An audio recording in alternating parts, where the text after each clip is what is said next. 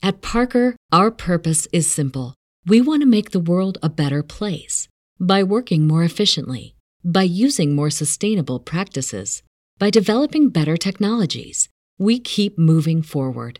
With each new idea, innovation, and partnership, we're one step closer to fulfilling our purpose every single day. To find out more, visit parker.com/purpose. Parker, engineering your success. When you need mealtime inspiration, it's worth shopping Kroger, where you'll find over 30,000 mouth-watering choices that excite your inner foodie. And no matter what tasty choice you make, you'll enjoy our everyday low prices, plus extra ways to save, like digital coupons worth over $600 each week. You can also save up to $1 off per gallon at the pump with fuel points. More savings and more inspiring flavors make shopping Kroger worth it every time. Kroger, fresh for everyone. Fuel restrictions apply. Hey everybody, I'm Zach. And I'm Jesse. And you're watching Tesla Time News. Episode 337. And now you know.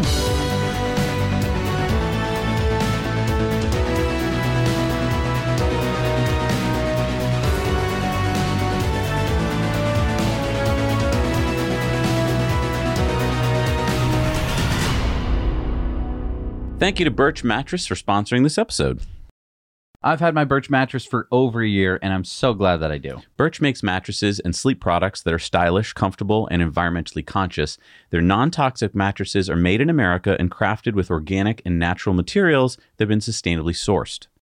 It was important for me to choose a mattress that was made with organic and natural materials. So the Birch Luxe mattress is made up of 8 different layers of organic cashmere, organic wool, organic cotton, and 100% natural latex.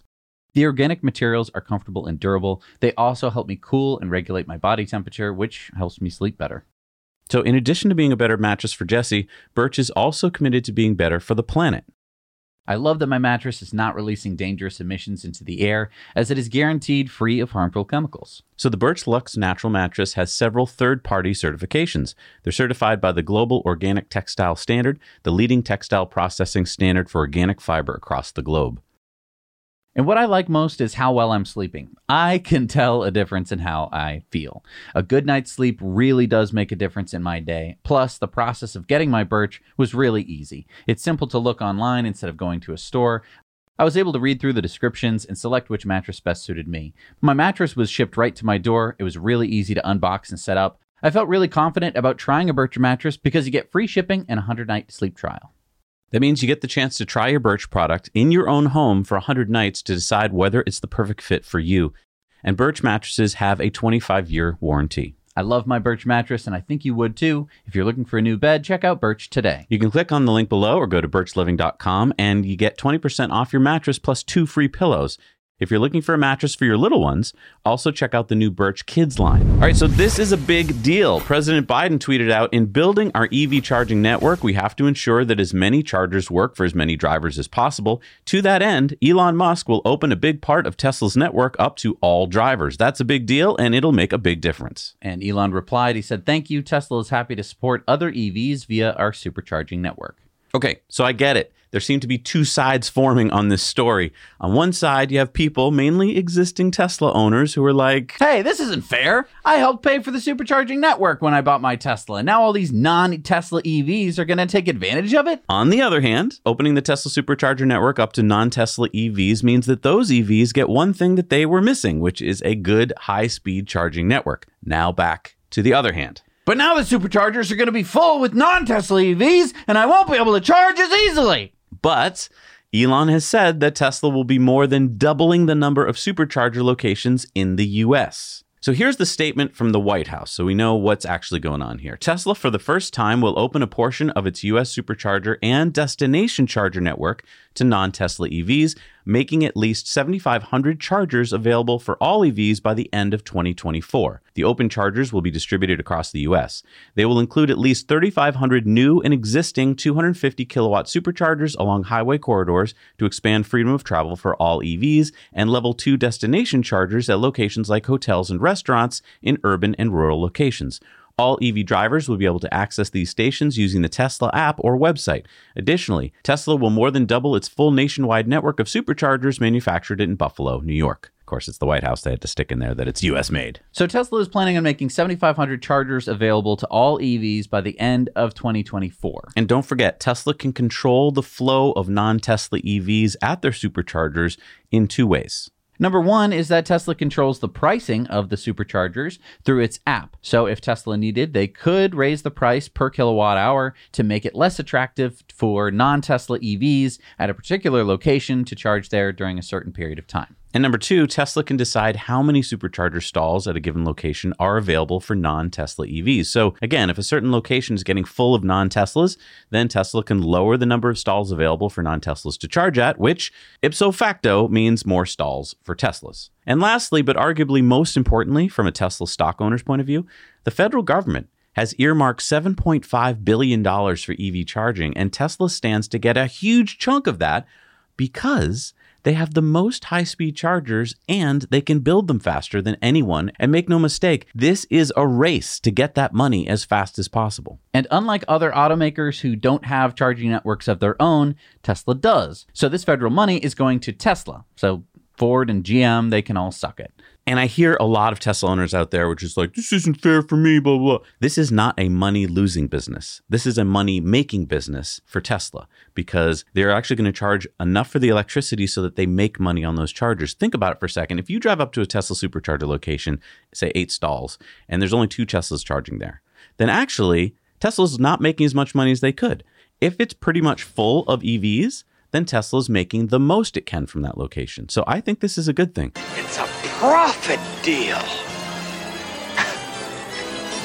It takes the pressure off. The other thing I want to point out is that the federal government has come out with 5 guidelines for charging. And one of those guidelines is that all the chargers are going to have at least 97% uptime.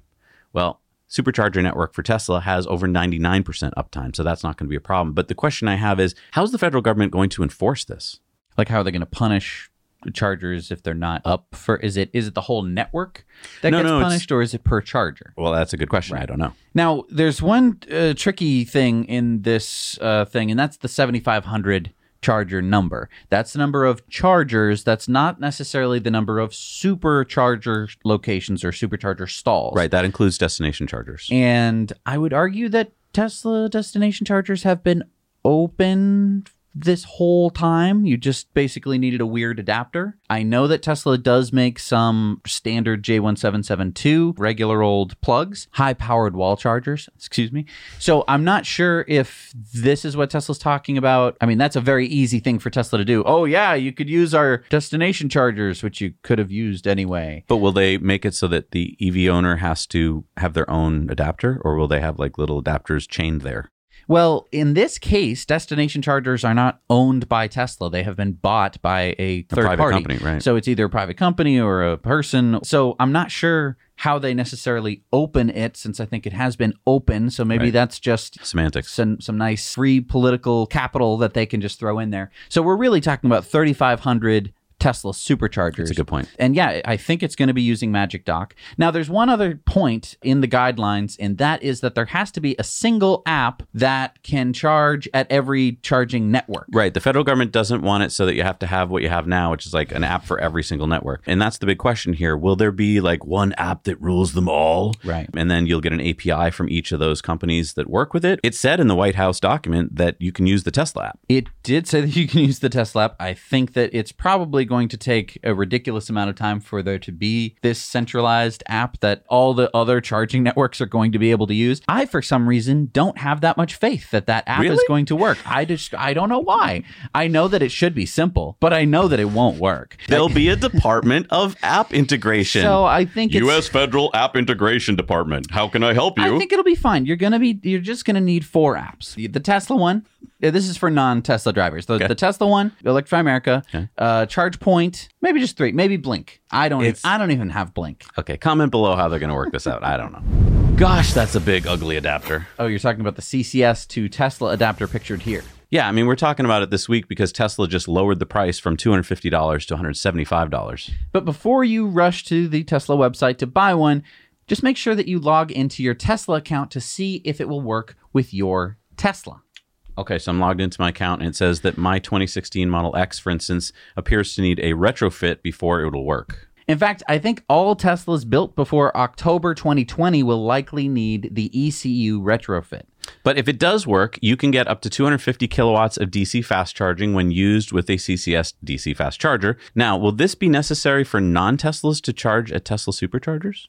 No, because think about it. They need the opposite adapter, the Tesla plug to CCS, not CCS to Tesla. Right. Now, you can also find this adapter from Electron for $179, although this one says you can only pull up to 150 kilowatts. So seeing that the adapter from Tesla is now cheaper, I think you'd probably go for the Tesla one. Right. Hey, and it would really help us out if you hit the like button right now. It helps that YouTube algorithm to help share this with more people, and that helps the channel.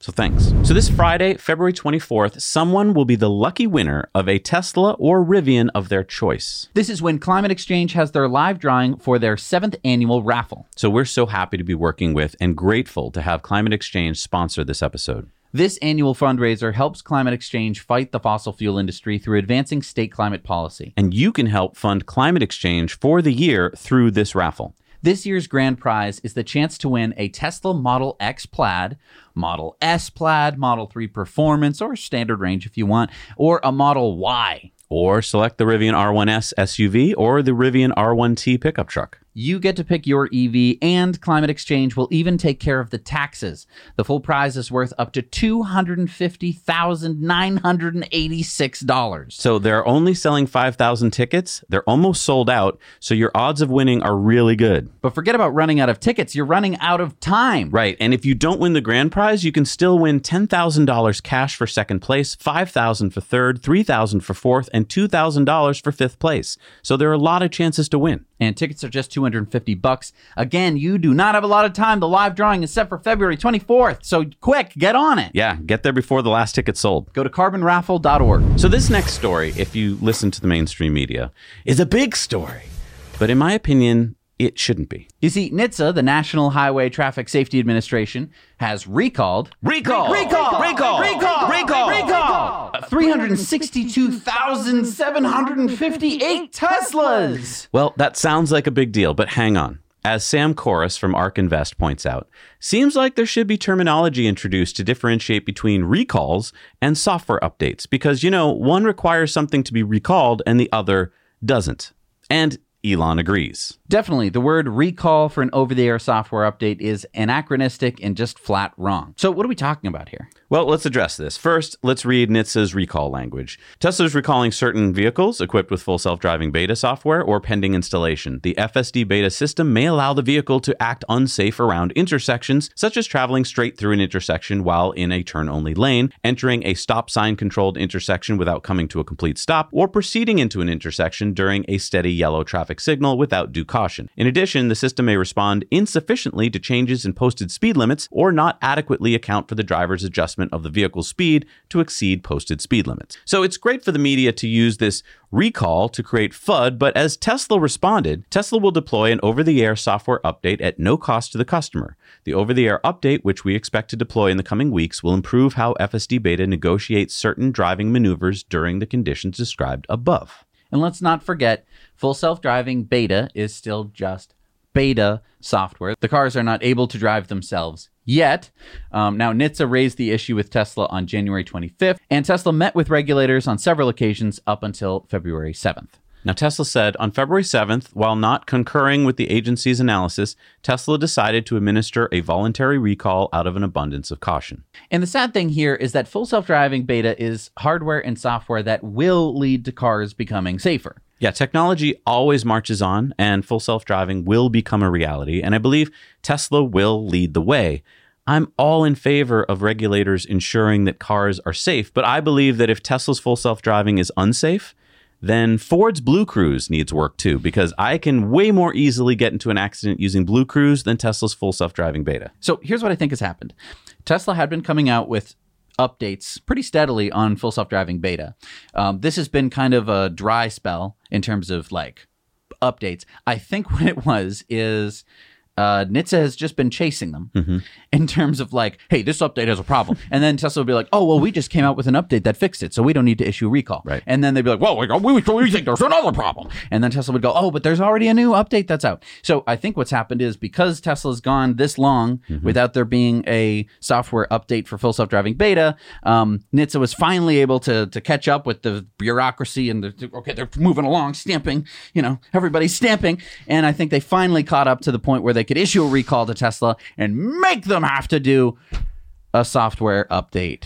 Yeah, and I think it's a really good point. I'm really looking forward to FSD Beta 11 because I think there's going to be a lot of good stuff in there. So thanks, NHTSA, for speeding it along. And just to give some perspective on this, I think Sawyer Merritt had a really good tweet. He was pointing out that since January of 2022, Tesla has had 21 recalls for 4 million cars, and 99% of those cars were fixed using software updates. But let's go to Fiat, Kia, Hyundai, VW, and BMW, which had no software fixes. Ford, Nissan, GM, and Mercedes fixed 1%, 2%, 32%, and 17% respectively of their recalled cars with software updates. So media, if you're going to talk about Tesla having a recall, should also give some perspective. Yeah. So according to Electrek, Tesla has sold out of the Model Y in the US until April. Yeah, the $7,500 federal tax credit and the price cuts have brought in a lot of demand. But I thought Tesla had a demand problem. In fact, Tesla is raising the price back up $1,500 after its initial $13,000 price drop because of all this demand. And what's this I'm hearing about the $7,500 tax credit is only good until March? I thought that the federal tax credits last until 2032. Well, manufacturers haven't gotten the battery sourcing guidelines from the Treasury Department yet. That should be coming in the next few weeks. So Tesla doesn't know if they will qualify for the full portion of the credit until they get those guidelines and see if their batteries qualify fully. Oh, right. Because if after March, Tesla doesn't have at least 40% of battery materials coming from North America and other countries on the cool kid list, then Tesla could miss out on $3,750 of the credit. Right. We just don't know for sure what percentage of the battery materials comes from the approved list of countries. We're going to be following this closely as we learn more. But we are going to talk about this more on the Investor Club this week because we have some conjectures about that. But I do want to mention that the Model 3 is not sold out. I think a lot of people are waiting for the refresh. So if you're looking for a Tesla and you don't mind having a sedan instead of the SUV, that's still available. And because of Tesla's price drops in California, you can now qualify for $2,000 of state incentive. So that's why I think California sales are going through the roof. And I think that it could start to get a little dicey for some customers of Model Y and Model 3 as we come into the end of March, because I love how the IRS can just like, wait, we're going to do some things with taxes and we're not going to tell you about it until it's probably too late for you to do anything about it. It's really, really scuzzy. It really is. I mean, I'm sorry. Like, if any business did that, we would be boycotting them. Yep. But the IRS Let's boycott the IRS. But the IRS can be like, yeah, we're going to come out with some stuff and maybe you could save $7,500 or maybe it's only $3,000. We're not going to really tell you the rules until you have already put down money on a car and maybe already bought the car. Yeah. But, good luck out there. Right, because the 40% of battery minerals has to do with the value of those minerals, and it's complicated. So, yeah, we'll get into that more on Investor Club. So we have new information about Tesla's Hardware 4 from Tesla White Hat hacker Green the Only. So he took apart a new Model X, and he found that it has Hardware 4. He suspects that Elon will announce on March 1st at Investor Day that all new Teslas off the line will have the new hardware, which Elon said at the Q4 earnings call recently would be 2 to 3 times better than Hardware 3. Now, I was okay with Hardware 4 being better. I mean, why wouldn't it be? But I was hopeful that even though Elon said it wouldn't be economical to retrofit Hardware 3 with Hardware 4, that, well, you still could. But it appears from what Green the Only has found out, you probably won't be able to do that. You see, Hardware 4's form factor is different. Take a look at this. The top is Hardware 4. The bottom is Hardware 3. Let's look at this picture. The left is Hardware 4. The right is Hardware 3. And so basically you're seeing that they're completely different. And look, there's 25 tweets from Green the Only about what it means, like this, about, and if you're into this kind of geeky stuff, like, by all means, please go read all his posts. It is interesting. But some quick notes here. Hardware 4 has higher power consumption when idle than Hardware 3. It seems to have better security than Hardware 3. And there's a big one here. There's 12 connections on Hardware 4 for cameras instead of 8 on hardware 3. One of those is marked spare, so likely there'll be 11 cameras on hardware 4. Wow. And it appears that 3 of those will be in the bumpers. And now there's evidence for radar coming back because there's a new radar connector on there. Honestly, you guys are embarrassing. And now we also get to see photos of Tesla's newest radar from FCC documents. It appears to be smaller and more power efficient than their old radars, but no indication of it being higher resolution.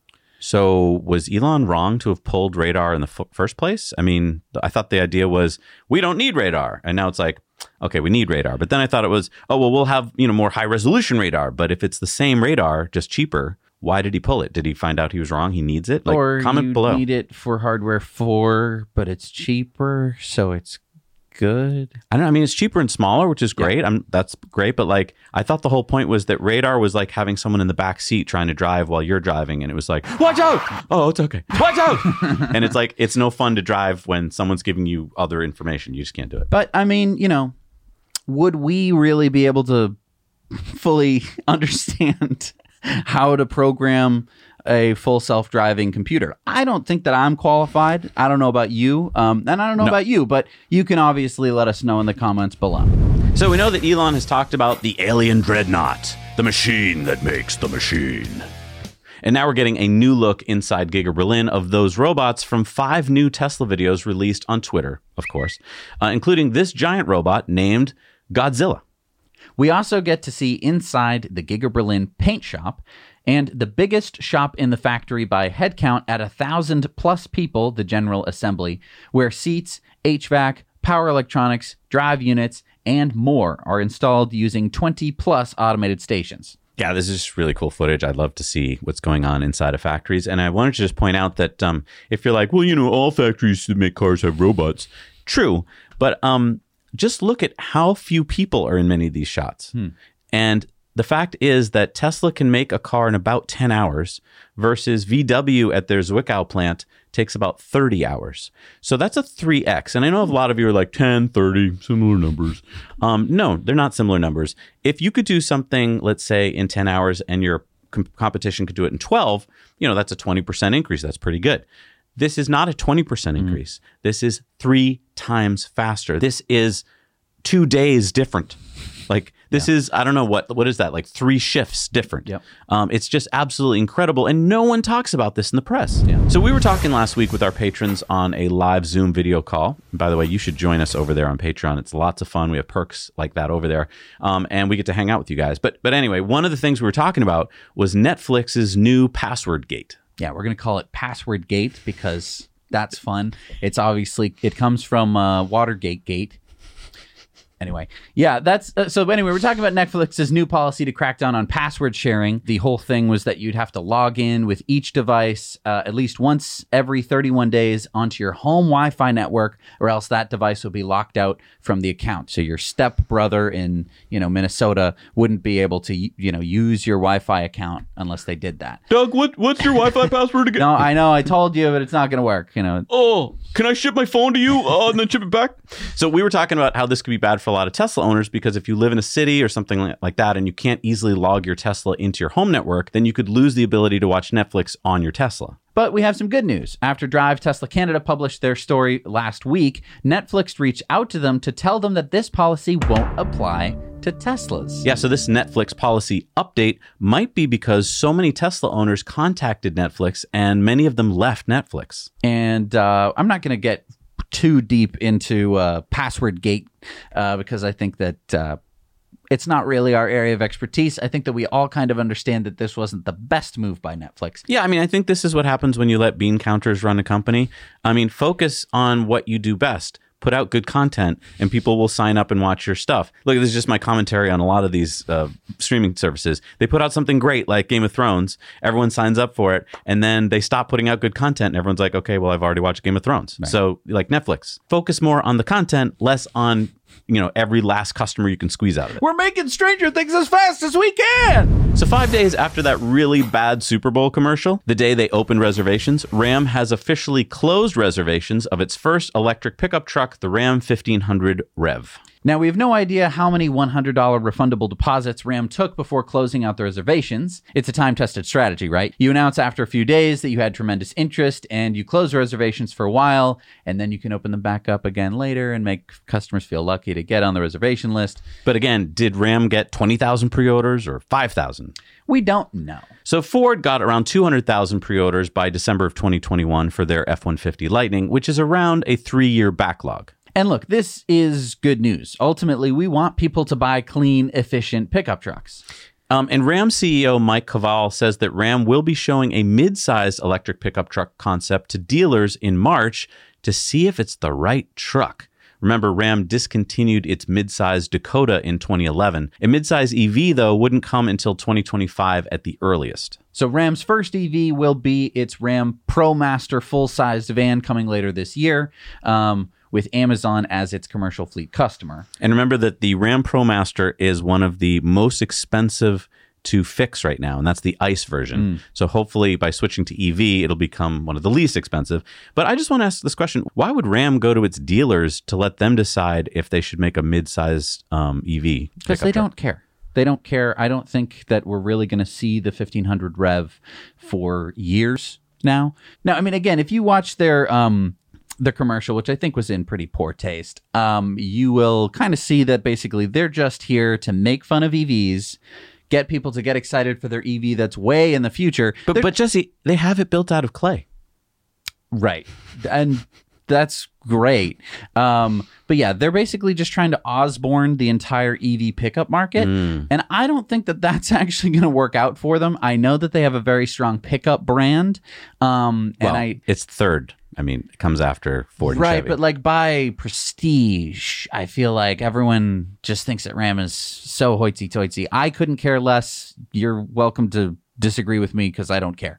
But that's kind of what everyone says. And now Ram is saying like, don't do premature electrification. Don't get an EV now when you could get the 1500 Rev, which we haven't released any of the specs on. It's like, okay, but the Cybertruck's coming out. And I think a lot of people are going to get the Cybertruck because over 1 million people have reserved the Cybertruck.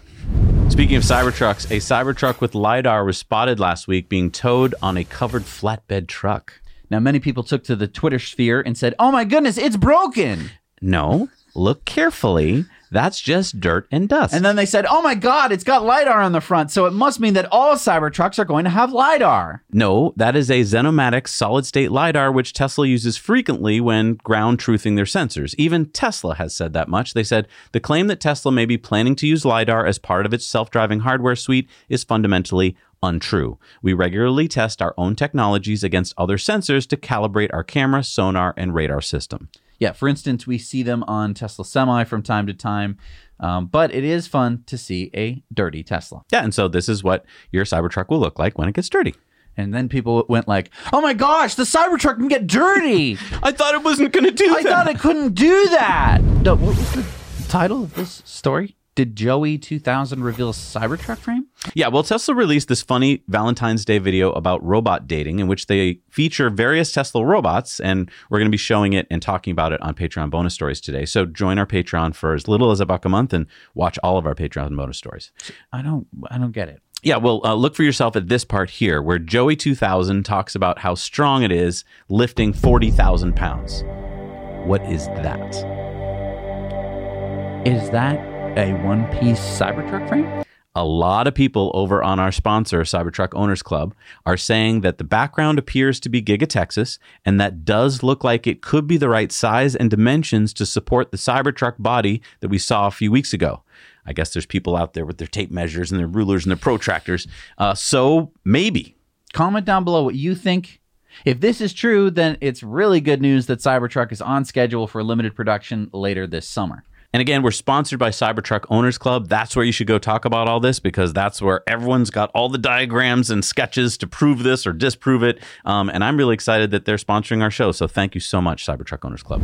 So Zach and I are planning to attend Micromobility Europe 2023. Yeah, we've been having such a good time testing out e-bikes, e-scooters, and all kinds of micromobility devices over on our Now Let's Review channel. And we were like, man, I wish we could go to a conference to talk all about it. And if only it could be in the most bike-friendly place in the world. So, yeah, we're going to Amsterdam in June. You can buy tickets right now, and you should definitely get them before the prices go up again. And if you use our link, you will get 20% off your tickets. Yeah, last week a bunch of people already did that, so I'm so excited to meet you guys there. I want to meet all of you there. I want to go for bike rides together. I want to ride along the canals. I mean, Amsterdam is such a beautiful city. I think in June it's going to be awesome. If you were looking for an excuse to go to Amsterdam, this is your excuse. Yeah, I'm really excited. Maybe we could do like a meetup. Maybe we could do the plastic cleanup thing. Oh, yeah, that was so much fun. Riding through the canals and getting to clean it. At Parker, our purpose is simple. We want to make the world a better place by working more efficiently, by using more sustainable practices, by developing better technologies. We keep moving forward. With each new idea, innovation, and partnership, we're one step closer to fulfilling our purpose every single day. To find out more, visit parker.com/purpose. Parker, engineering your success.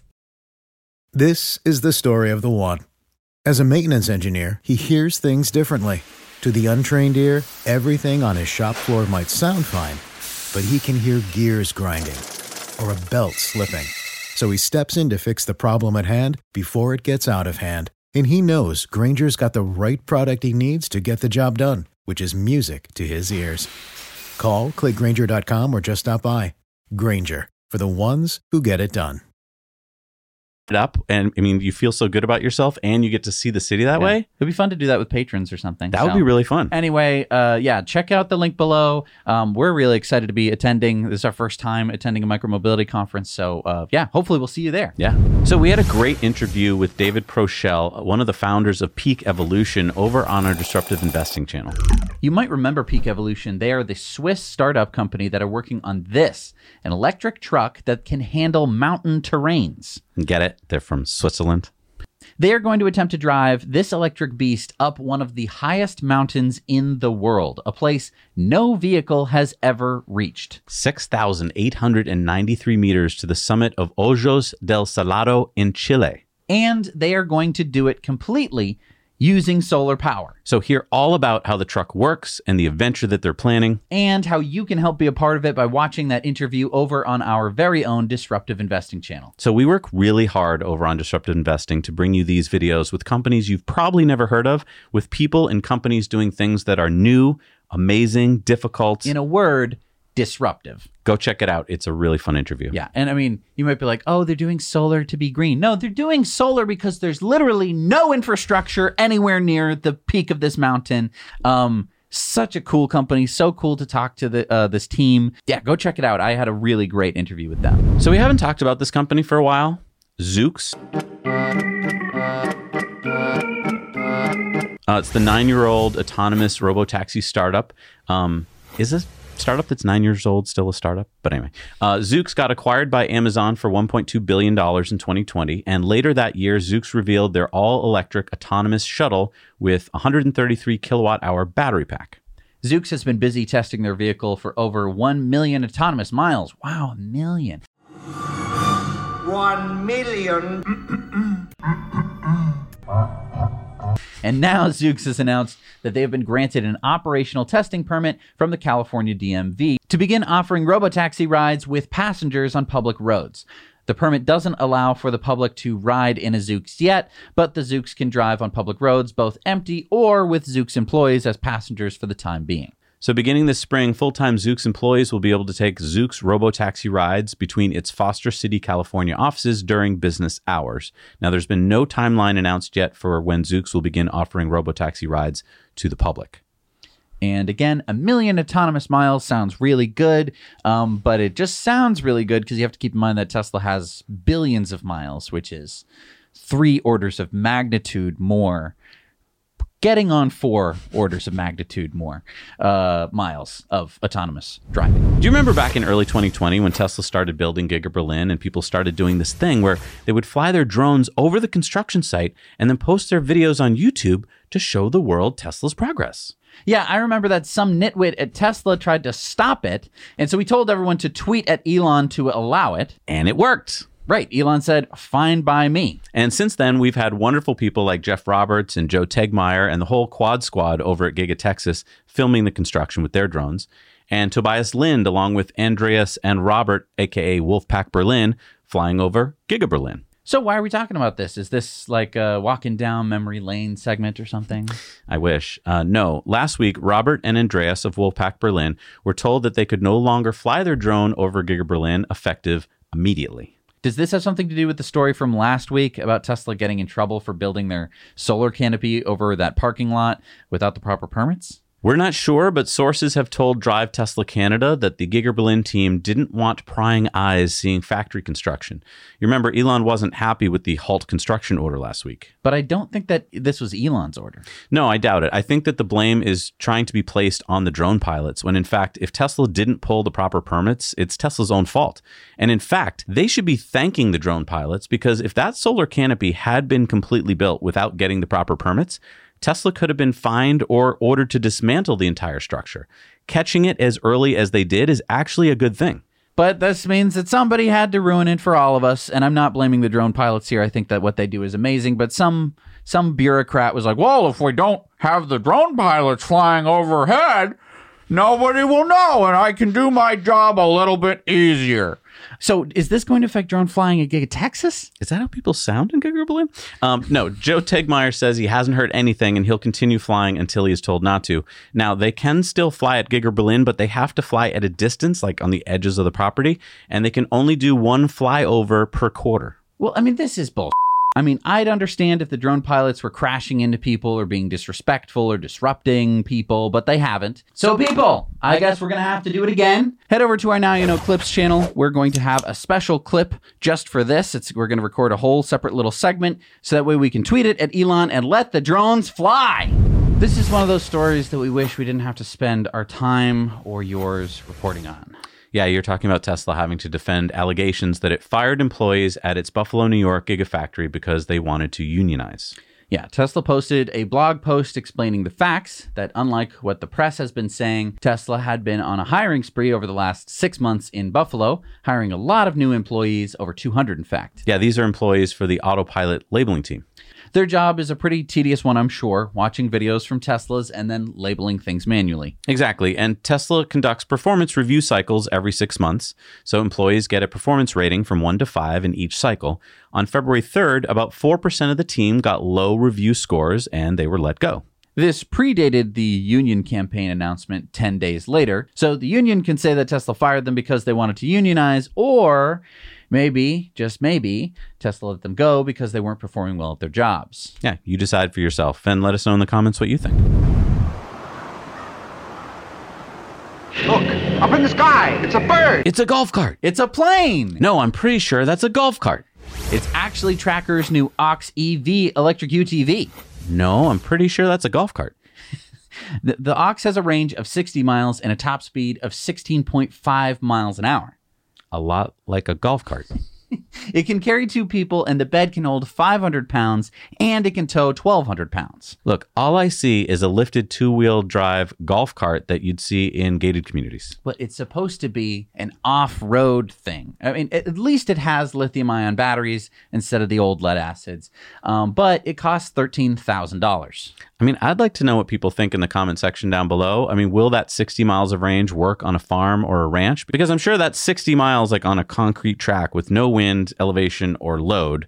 And if you're driving off-road, as we all know, going up hills and stuff, especially in the cold, you get much less range. So if I was like in Montana, I don't know that 60 miles would excite me that much. Yeah, I mean, it's an interesting looking machine. $13,000 feels a little bit steep for what kind of looks like a golf cart. I mean, there's a lot of $13,000 golf carts out there. It's true, but they aren't touted as off-road. No. This one is.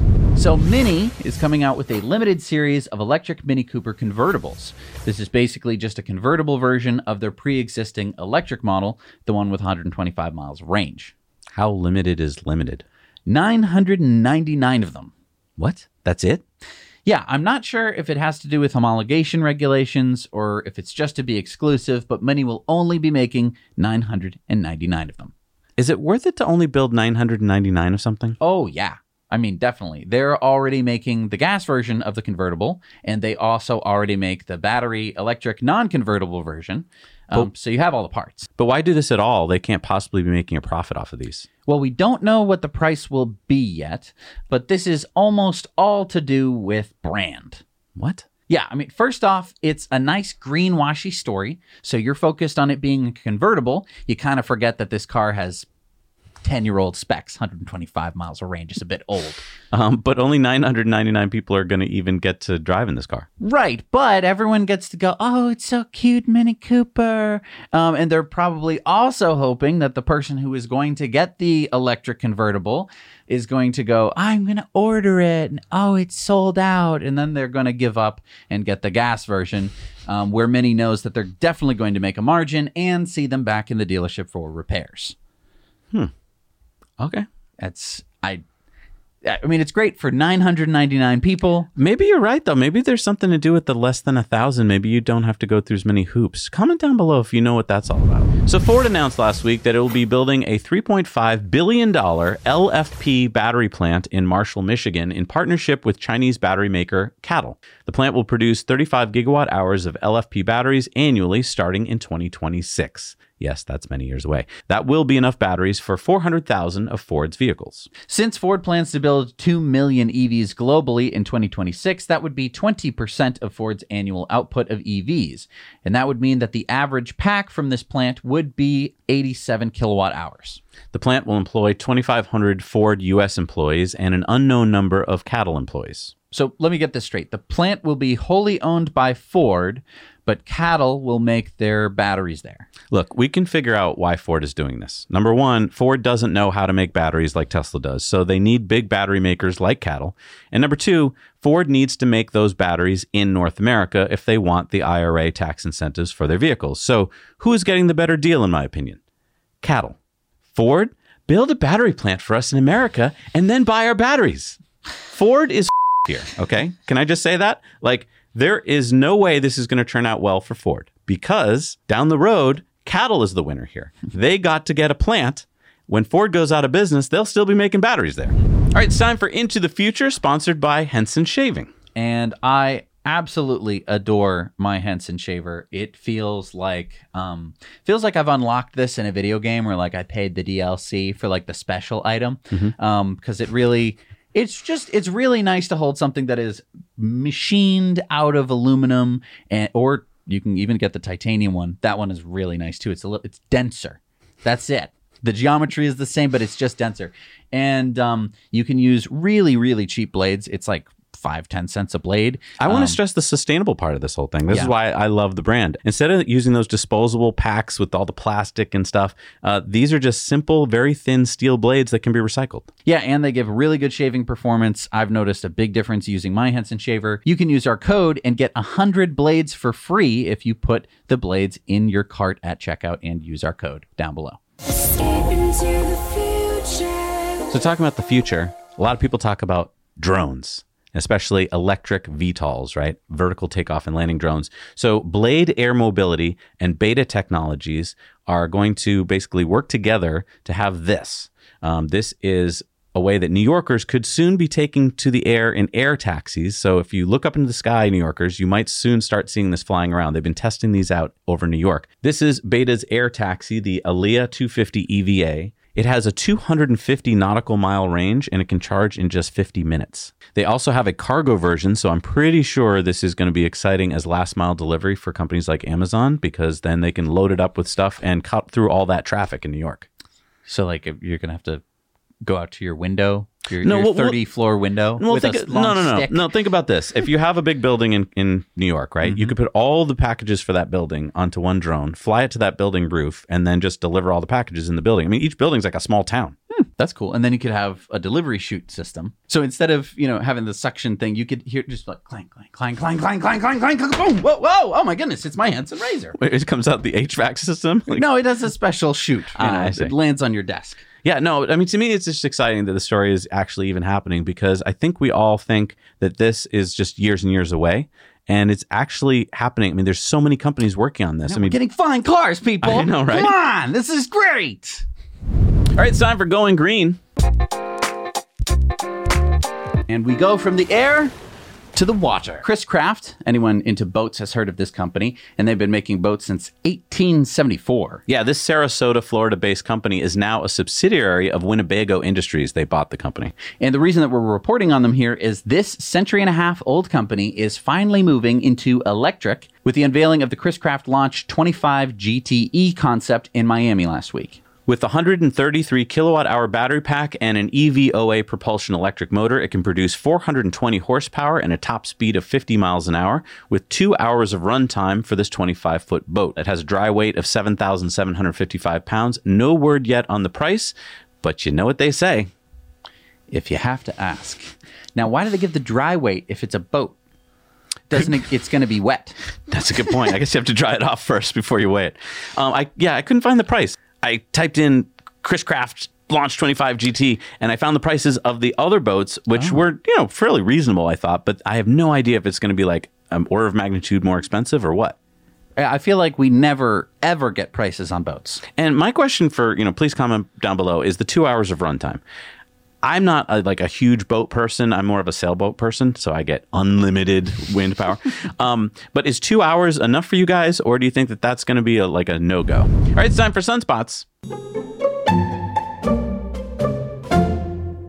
So I thought we'd give you an update on the Vineyard 1 offshore wind project that is currently being built off the coast of Massachusetts. Now, this is big news for the whole U.S. because if you remember, even though it's technically not the first offshore wind farm in the U.S., it will be the largest. Yeah, the title of first offshore wind farm goes to the 30-megawatt Block Island wind farm, which went online back in December of 2016. But Vineyard 1 will be over 25 times bigger at 800 megawatts, or enough power for 400,000 homes, and it will reduce the carbon emissions by 1.6 million tons a year. So what's going on? When will it come online? So right now, Germany's EEW SPC has completed these. These are 1,895 tons of steel monopiles each. That's how much each one weighs. That's the tube that holds up the turbines. They are 31 feet or 9.6 meters in diameter and 279 feet long. And just to put that in perspective, take a fully loaded Boeing 747-8 airplane, which weighs up to 447 tons when fully loaded with passengers. So each monopile weighs about 4 747s. Wow. The $3.5 billion Vineyard wind farm will have 62 Haliade X 13-megawatt turbines spaced 1 nautical mile apart.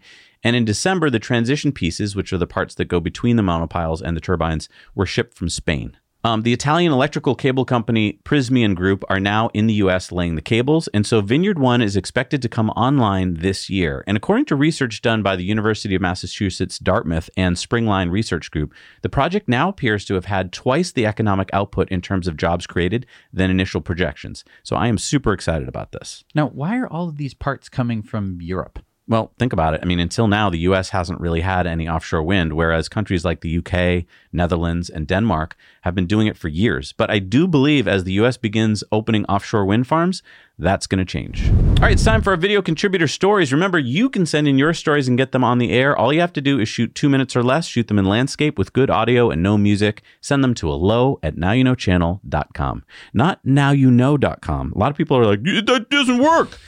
Read it. hello@nowyouknowchannel.com. Sorry, we couldn't get Now You Know. That's been taken. Too much money. So what do we got this week, Jess? Our patron Tony sent us this story about his visit to an agrivoltaics research site at Biosphere 2, located just outside of Tucson, Arizona. Hey, Zach and Jesse. This is Tony from California. I hope you guys are having a very happy new year.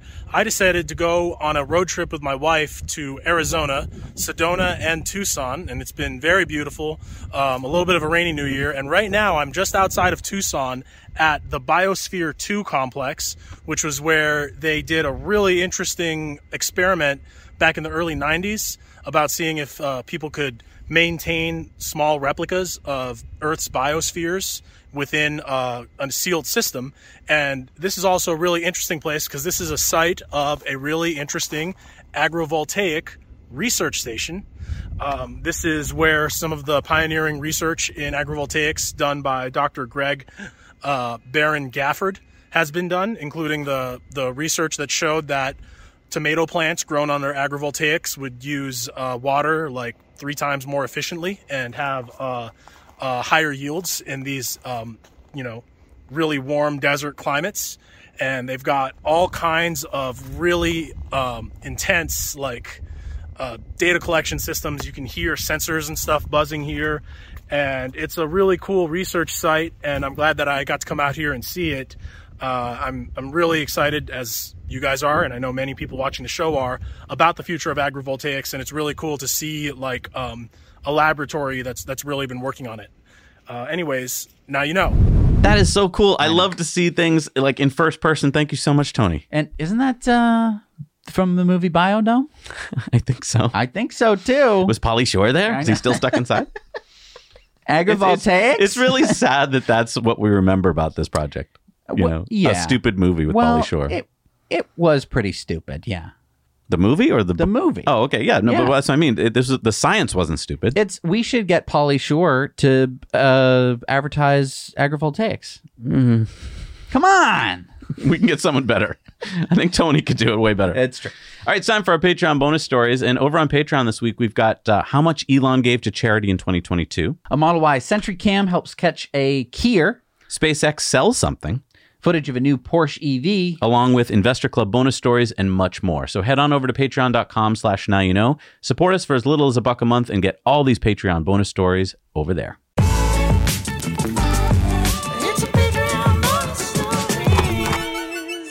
All right, we're back from the Patreon bonus stories. It's time for the shout outs. These are the people that support us at $5 a month or more each month, and they get their names in the end credits at the end of the show. Who do we got, Jess? We've got Danny Diab, Carrie the Jedi Lee, Steven Swartz, Dejan Collins, and Patsy Jimenez. Thank you so much for supporting us. We can't do this show without you.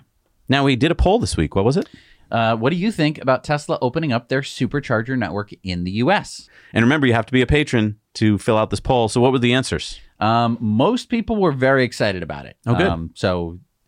Basically, because it's more money for Tesla to open a better charging network for all EVs. So isn't that nice? And some people didn't care because they don't think it's going to be that many chargers. But some people are mad because it's going to clog up all the EV chargers. Well, it's a small number, though. I think they're wrong, too. I think it's going to be fine. I hope. All right, now we're moving Elon's tweets of the week back off of this show for at least this week because there's like 60 or 70 tweets this week, and it's just too much for the show. So if you're like, where's tweets of the week? It's a separate video. It's right over here on our Now You Know channel, so just go click over there. All right, it's time for Community Mail Time. Community Mail Time. Remember, you can share your stories, your photos, and your videos with us. We love them. Send them to hello@nowyouknowchannel.com. So Rafi spotted this Mercedes EQS 450 Plus in Hong Kong. Mike saw this Amazon Rivian delivery van on the highway in Phoenix, Arizona. Kathy spotted this Lucid Air in Fremont, California. Drew saw this green-wrapped Model X on a tow truck while snowboarding in Eagle Vale, Colorado. Lenny spotted this Model Y in Queens, New York with a robotaxi license plate. Oh, that's cool. Tommy spotted this Walmart Ford E-Transit delivery van. Joseph spotted this pink Model 3 in Sunrise, Florida. I feel like we've seen this one before. I feel like we have. Chris saw this Waymo Jaguar I-Pace on the highway in Los Angeles. Craig wrote to us. He says there's a new sheriff in town. This new Mach-E police car in Kirkwood, Missouri. Kirkwood was established in 1853 as the first planned residential commuter suburb west of the Mississippi. We're just west of St. Louis. Check out this Honda Insight that John Wayland converted into EV2. It has 400 plus miles of range using the heart of a GM EV1 under the hood, a 71.6 kilowatt hour battery pack, DC fast charging. So there's the Honda Insight on the left, the GM EV1 on the right. Thanks to Steven from the Seattle EV Association for sharing it with us. And we'll put a link to more information below because it's really cool how it's built. That's so fun. Now, Ren got this email from Tesla offering him an extra $5,000 for his 2013 Model S that has free supercharging for life. Ren has over 200,000 miles on his Model S, and he says he's not selling anytime soon. It's interesting to see how much free supercharging is worth to Tesla. I mean, do you think that's why they're offering $5,000? I kind of think so. I think now that they have some data, they found out that it's costing them a lot of money and the price of electricity is just going up. So I think they're like, let's get these off the road. Weird. Yeah. All right, it's time for Supercharger reviews. Let's see what's out there in the world. Hello, Zach and Jesse. We are at the 8-stall Supercharger at Brody Lane and Sunset Valley in South Austin, Texas. Seems like a relatively new supercharger. We're doing 250 kilowatts. It looks like this is in a shopping center across from a Home Depot is across the street behind me. And then there's kind of a general strip mall back here. So you could do some shopping, go to World Market, You could even go to the gym back behind me at Orange Theory if you wanted to work out. Overall, I would rate this one a 6 out of 10. It's kind of the last supercharger on the south side of Austin before you head out west. This is one of the newest superchargers here in Sofia, Bulgaria. We are in Paradise Center. That's a shopping mall. As you can see, it's in the parking lot. 6-stall supercharger. I was gonna give it 10 out of 10, but due to the fact that it's pretty hard to actually get out of the parking lot of this shopping mall, I'm gonna have to give it 9 out of 10. However, the area is very busy and you've got everything from supermarkets, all kinds of restaurants, so 9 out of 10. It's Morgan from Abbotsford, BC now at the 8-stall V3 supercharger that just got installed here. And it's in the new Highgate Mall. It's in the underground and parking section L. Tons of great restaurants and boutique shops, as well as a Walmart and a Cineplex. So if you're going to be here for a while, there's lots of stuff to do for sure. This is Haven. I'm in Lafayette, Louisiana at a 250 kilowatt charger. It's awesome. It's about 10 stalls. We got a Target, a Ross, Petco, a few little eating joints. Because of the supercharging is so freaking fast at over 900 miles an hour plus, I'd have to give it a 10 out of 10. Now you know. Thank you so much for doing Supercharger reviews. We have all the Supercharger reviews on our website on a map, so you can see where they are in the world. You can see if you want to visit that Supercharger, or maybe you want to skip that one and go to the next one. And it's okay to be harsh. Harsh with your... Be harsh. Yeah. Again... 10 stars is like they served you coffee or something. 5 stars is great. I would say 3 stars is passing. What? 3 stars is kind of bad. 3 stars is kind of bad. But don't just give everything a 9. Right. I was at the West Springfield Supercharger in Massachusetts this week. What would you give it? Did you review it? Big ol' 0. Did you review it? I'm reviewing it right now. But it's not on our map. It's so sketchy because it's in this big parking lot with nobody. Okay, but why didn't you make a video? Because I didn't want to get out of the car. Oh, I see. There was a car, a gas car, mind you, came screaming past right in front of the whole thing. You could have done it from inside the car. I didn't know that was going to happen. And then I left because So that does not make the beautiful superchargers of the week. No. All right, it's time for new superchargers. What do we got in the world, Jess? We got number 1 in Thailand. This is the 9-stall in Bangkok at Central World, Thailand. Nice. Woohoo! Yeah, new country. They're selling them there. Woo! We got number 80 in New York, the 12-stall in Tully, New York. We got number 45 in Illinois is the 20-stall in Waukegan, Illinois. Number 1586 in China is the 3-stall in Suzhou West Hotel. Got number 41 in Maryland is the 11-stall in Ocean City at Ocean Gateway, Maryland. Number 39 in Georgia is the 8-stall in Peachtree City, Georgia. Number 69 in Taiwan, nice, is the 6-stall at Hualien Zulin Knib, Taiwan. Number 105 in the UK is the 10-stall in Newark, UK. Number 157 in Germany is the 12-stall at Wertheim at Olmosburg, Germany. Number 137 in France is the 12-stall in Honfleur, France. Number 32 in Oregon is the 51-stall. No, that must be a typo. In Sutherland, Oregon? That's got to be a typo. 51-stall? That's the middle of nowhere. No, check that out. What? Look at that. That's from Tesla's website. They 51-stall? I don't know why you didn't just make 50. Wow. 51. Someone's got to go check that one out for us. Definitely, please. We got number 19 in Tennessee, the 11-stall in Mount Juliet, Tennessee. We got number 117 in South Korea. It is an 8-stall at Gwangmyeon Station, South Korea. And number 60 in Japan, number 4767 in the world is the 4-stall in Fuji River, Japan. Wow. Nice number this week. Yeah. Just kind of perfect. Great. Thank you so much for joining us this week. I know that the show must be a little bit different this week because Tweets of the Week wasn't in it. But if you put it in it, it would be. You would still be here. Yeah. I mean, look, I think Tweets of the Week is so important. It really gives me a view into Elon's mind. I've said this before, and he's getting so much more talkative now that he owns Twitter. Now, I know a lot of those tweets are just about mundane things, and I don't put all those in. So, I mean, if I had put all those in, we'd be talking like 200 tweets. I go through, I pick out just the ones that, I want to talk about. And so I think it's a really valuable way to get insight into him. It's also fun. So go join us this week over on Tweets of the Week and see if you enjoy it. Yeah, it's free. And if you want to check out our Patreon bonus stories or our Investor Club bonus stories, you can head over to patreon.com/9o. Support this show. It really, really, really helps us out. There was a lot of stories this week that we just couldn't fit in this show, and there's just so much good stuff over on Patreon every week. So please join us there. You're going to get so much cool extra Tesla news for $1 a month. Right. And, there's usually a lot of stories over on Patreon bonus story, but this week was extra. So if you wanted to check it out, try it, at some point, this would be a good week to do it. And thank you so much to these people that are scrolling by here. These are the people that make this show possible, and we want you to join them. So head on over to Patreon, join us for $5 a month, and you're going to join us here, along with some great other perks that you're going to get. So thank you, people. We'll see you next time. Now you know. Catch those springtime vibes all over Arizona. Break out of the winter blues by hitting the water at one of our lake and river parks. Take a hike among the wildflowers. Just make sure to stay on the trails and leave the flowers for the bees.